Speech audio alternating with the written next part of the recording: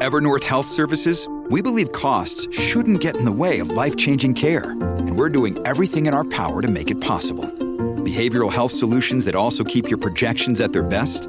It's possible. Pharmacy benefits that benefit your bottom line? It's possible. Complex specialty care that cares about your ROI? It's possible. Because we're already doing it. All while saving businesses billions. That's Wonder made possible. Learn more at evernorth.com/wonder. Hello, everybody. This is Marshall Poe. I'm the editor of the New Books Network. NBN listeners like to read books and buy them. So we thought we'd tell you that right now, our friends at Princeton University Press are having a remarkable site-wide sale. You can get 50% off books, including ebooks and audiobooks, with the code 50, F-I-F-T-Y, at checkout until May 31. You can save some real money on Princeton University Press books. I encourage you to go there and check it out. Welcome to the New Books Network. Hello, I'm Natalia Shpilova-Said. I'm a host of New Books in East European Studies, a podcast channel on the New Books Network. I'm delighted to speak today with Yuri Kostenko, author of Ukraine's Nuclear Disarmament, a History, published by Harvard Ukrainian Research Institute in 2020. Yuri Kostenko is a politician and leader of the Ukrainian People's Party. In 1989, Kostenko became one of the founders of Ruch and has been a member of the Verkhovna Rada since 1990. From 1992 to 1998, he held cabinet ministerships with portfolios governing environmental protection to nuclear safety. Yuri Kostenko was a top-level representative of Ukraine in the negotiations with the Western powers and Russia on the denuclearization of Ukraine in the 1990s. Hello, Yuri, and thank you so much for joining me today. Oh, thank you very much for this dialogue. Well, congratulations on the book. So in the 1990s, you were in the epicenter of the political developments, and you also participated in the negotiations regarding the nuclear disarmament. In the introduction, you explained your perspective on Ukraine's nuclear disarmament, as well as your participation in the negotiations about the necessity to proceed with the nuclear disarmament measures. Would you briefly describe why you decided to write this book? Well, Ukraine's nuclear disarmament is one of the most mythologized pages in the recent history of Ukraine's statehood. The vast majority of Ukrainians and the citizens of foreign countries still do not know how, under the guise of destroying the world's third largest nuclear arsenal, which belonged to Ukraine, it was simply handed over to the Russian Federation that today has become number one military threat to the whole world. Given the complexity of the nuclear issue, which was aggravated by the problems of international law, which did not regulate the disintegration of the nuclear state, this period of Ukrainians' formation was surrounded with an incredible number of myths, conjectures, and political conditions.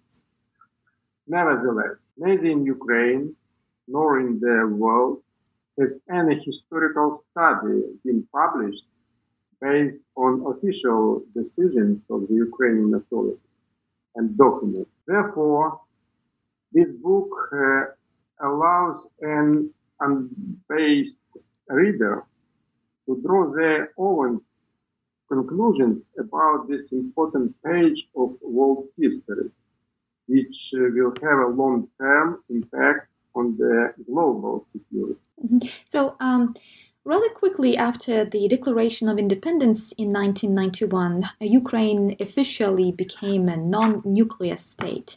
And before we discuss the question about how politically wise this decision was, let's talk a little bit about the international position of Ukraine after the dissolution of the USSR. To what extent other countries, West in particular, were willing and ready to recognize Ukraine not only as independent state, but as an international partner? Ukraine's nuclear weapons were exported to the Russian Federation just as quickly as the economical and social crisis in which the Ukrainian independent state plunged was developing. Let's consider for the following things. After the collapse of the USSR, Ukraine inherited not only nuclear weapons, but also the best economic potential among all other Soviet republics. Thus, according to the estimation by the German Deutsche Bank, published in the late 1990s, Ukraine as an independent state would have the highest rate of economic growth in Europe in terms of geographical location, land, mineral resources, state of economy, education, and culture. Instead, the Soviet system of government, which remained unchanged since independence, and the West detachment from Ukrainian political reforms, apart from the issue of nuclear weapons, led to the greatest economic decline and the sharp deterioration of the living conditions of most Ukrainians. Paradoxically, this is a fact. Along with the last nuclear warheads that were exported from Ukraine to Russia in June 1996, the country had the highest inflation rates. Factories and plants shut down. The agricultural complex collapsed and mass unemployment increased. But the hardest lesson of such rapid disarmament was the fact that the West lost its interest in Ukraine. They gave up its nuclear arsenal. And this state uncertainty of the West's policy towards Ukraine unfortunately persists today. This means a rather sluggish reaction to Russia's military aggression against Ukraine, the annexion of Crimea, and the deprivation of Ukraine, the status of European energy corridor, Nord Stream 1 and Nord Stream 2. And this is happening despite the security guarantee that the West was given to Ukraine by signing Budapest Memorandum. Mm-hmm. And I'm curious, what was the political climate in Ukraine in the early 1990s? You mentioned in the book that there was some sort of a clash between, so to speak, the old school, which was rooted in the Soviet ideology, and the new school, younger generation of statesmen. How deep were the contradictions between the old system and the new political generation? Well, after the declaration of independence, little has changed in Ukraine compared to other European post-communist countries. The entire executive branch of government of independent Ukraine inherited the USSR structure and composition. The parliament continued to be controlled by the communist majority. There were only 3 members, including myself, of the democratic opposition in the government, and all security forces were controlled by cadres who were approved by Moscow. Democratic forces continued to be in the minority in the local representative bodies of Ukraine, except for Western oblasts. The old and new generation of Ukrainian politicians lived in different coordinate systems. The old one was thinking in the Soviet Union terms. There were Kremlin continued to influence Ukrainian government decisions. The new one operated in the system of national interests of Ukraine as an independent state. In the Baltic republics, for example, in the 1990s, democratic forces gained power both in the parliament and in the local representative bodies.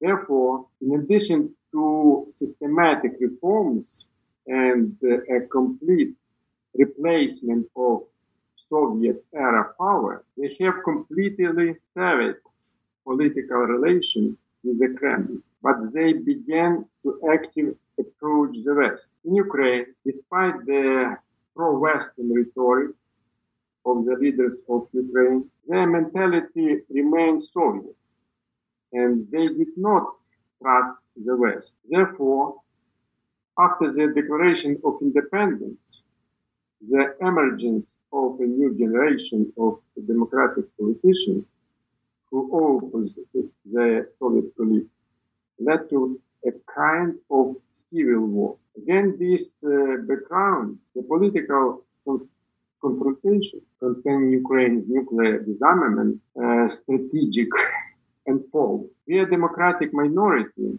sought solutions based on the national interest. This is how the strategy of effective disarmament came about. The president and the government continued to follow the Kremlin's advice. Therefore, instead of nuclear disarmament in cooperation with the West, which could have opened up new opportunities and prospects for the country, Ukraine followed the scenario which was prompted by Moscow, which led to huge losses. So I would like you to talk a little bit more about how Ukraine acquired the world's third nuclear potential and what was the role of Russia and the West in this process. And did Russia really have the right to become the sole heir to the nuclear weapons of the USSR? In early March of 1993, the Ukrainian parliament held open hearings on the legal aspects of nuclear disarmament. For the first time, Ukrainian international lawyers and military experts presented a comprehensive and legal analysis on the topic of Ukraine's nuclear weapons and the most effective ways to destroy them. The conclusion of Ukrainian experts were unequivocal. First, according to the Vienna Convention on the Succession of States, Ukraine de facto and de jure became a nuclear state, and all interpretations on this topic are legally invalid. Second, all declarations and statements of the Verkhovna Rada on the transition to the non-nuclear status from the point of view of international law cannot be interpreted by other states as commitments made by Ukraine and are not a legal basis for claims against Ukraine. Third, the international system is such that each state must take care of its own security, and therefore all decisions on nuclear disarmament must be made by Ukraine based solely on national interests. Western countries, including the United States, have never questioned Ukraine's legal right to nuclear weapons remaining in the territory of Ukraine after the collapse of the Soviet Union. This is evidenced by the Lisbon Protocol, the elimination of part of the strategic weapons under the START I Treaty were signed not by the disintegrated Soviet Union, but by the new entities, Russia, Ukraine, Belarus, and Kazakhstan. At the same time, according to the protocol, the number of destroyed strategic carriers and nuclear warheads had to be determined by the new nuclear states in the process of negotiation. However, after signing the protocol and committing itself, Russia declared itself the sole successor to the Soviet Union nuclear weapon in a statement by Foreign Minister Kozenko. However, the Ukrainian parliament did not approve any legal decision in this regard concerning the sole successor to the USSR's nuclear weapons. Moreover, Ukraine has never recognized any special status for Russia, not only in terms of nuclear weapons, but also in terms of treaties, property, and obligations of the former Soviet Union. And this was stated in Lisbon in the statement issued by the Ukrainian Foreign Ministry. So in your book, you specified that Russia played a key role in Ukraine's nuclear disarmament and not the West. So how so? Why? Russia's nuclear disarmament strategy was formed at the USSR Canada Institute, the largest intelligence center in the USSR, before the collapse of Union in 1991. Relevant documents are provided in my book. Ukraine began to shape its own strategy for moving towards the nuclear-free status after declaring its independence.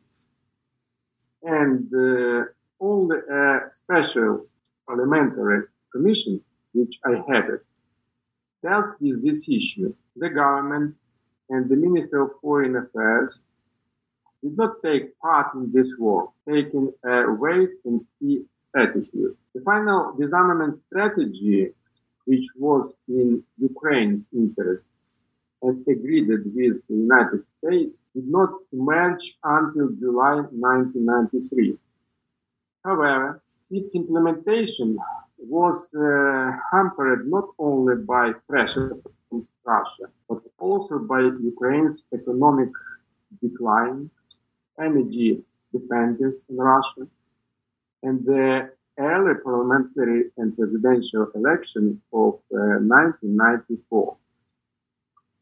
Nevertheless, the main factor in the implementation of Russia's strategy, when instead of destroying nuclear weapons in accordance with the Verkhovna Rada's decision, it was handed over to Russia, a potential aggressor, by the way, was the Soviet mentality of the Ukrainian government, which remained unchanged after 1991. It is worth nothing that not only Ukraine followed this topic in agreement with the Russian scenario. Under the guise of reducing the nuclear threat to the world, Russia also persuaded the West to hand over all nuclear weapons of the former Soviet Union to Russia. Russia has in fact forced the West to turn a blind eye to its neo-imperial aspirations, which has led to the formation of Putin's neo-totalitarian regime. That is why today the whole democratic world is facing new threats that are being generated by Russia in place of the former USSR. So in your book, you specified that it was Ukraine's mistake to give up the nuclear weapons. But did Ukraine gain anything in the long run by giving up the nuclear weapons, or we can specify only losses that Ukraine inherited after making this kind of decision?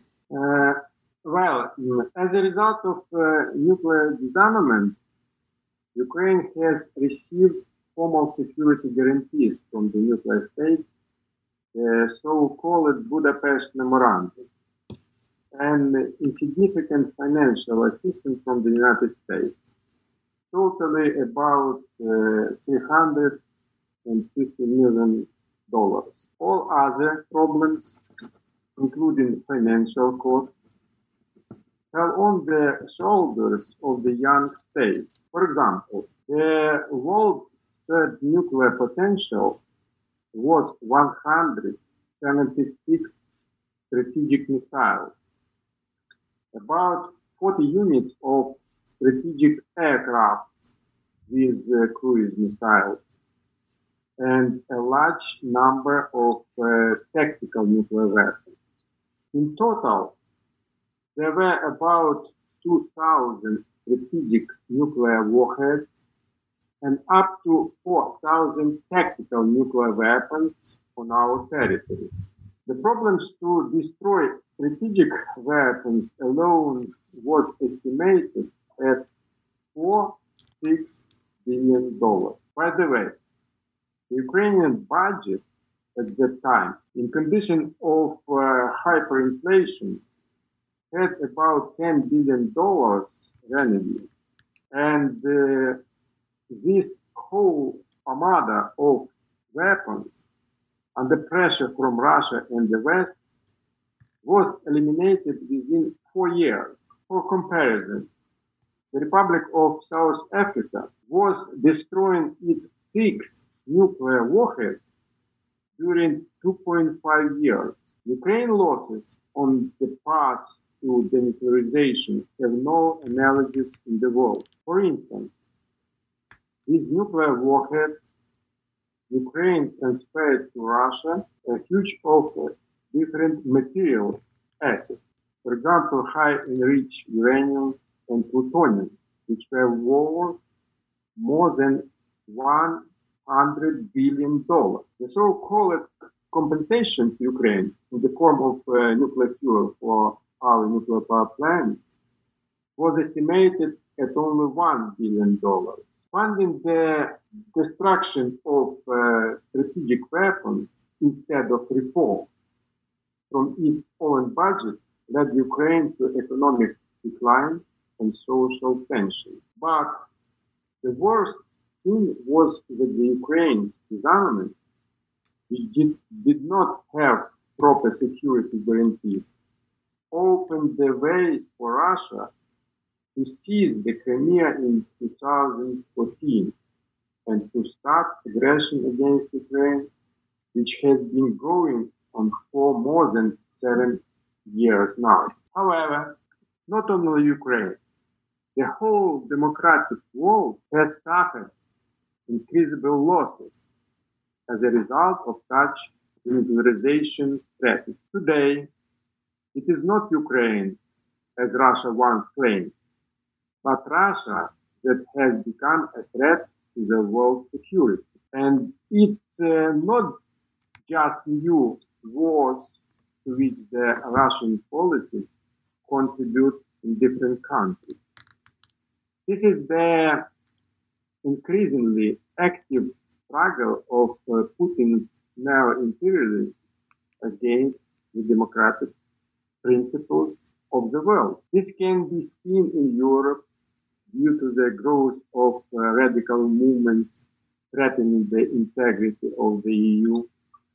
It is interference in democratic elections in the US and Europe, and it is a growing threat of cyber attacks by Russians and international terrorism, fueled by Russian weapons and by Russians' generations financial infusions.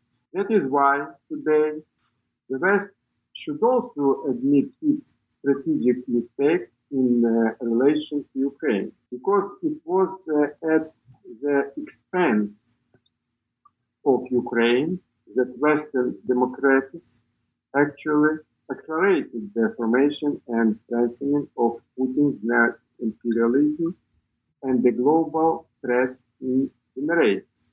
Therefore, instead of reduction of the nuclear importation that covered up Ukrainian nuclear disarmament, today we are visioning a large-scale nuclear race, which in fact was a response to the failure of the Budapest Memorandum. The United States, Russia, China, Britain, and France, all official nuclear powers have already announced significant increases in the efficiency and number of their nuclear arsenal. In addition, North Korea, Pakistan, India, Iran, and other countries have or seek to acquire nuclear weapons because they do not believe in any assurance or guarantees pertaining to their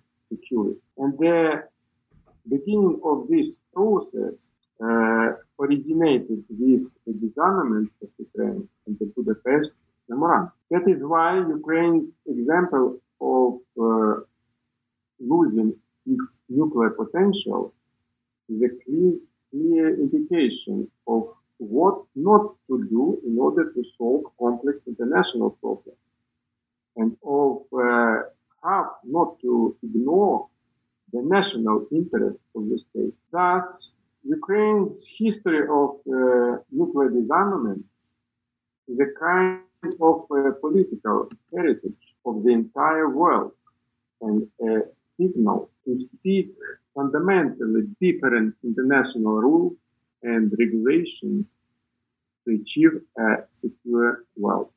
Thank you very much. Well, thank you. Thank you so much, Yuri. And thank you so much for writing this book and for sharing your expertise on these questions. I'm really grateful to you for this book that highlights not only the process of disarmament in Ukraine in the 1990s, but also that puts some emphasis on the repercussions that this disarmament entailed for the current development, for the current political developments in Ukraine. Thank you so much. Thank you for our cooperation. So today I spoke with Yuri Kostenko, author of Ukraine's Nuclear Disarmament, a History, published by Harvard Ukrainian Research Institute in 2020.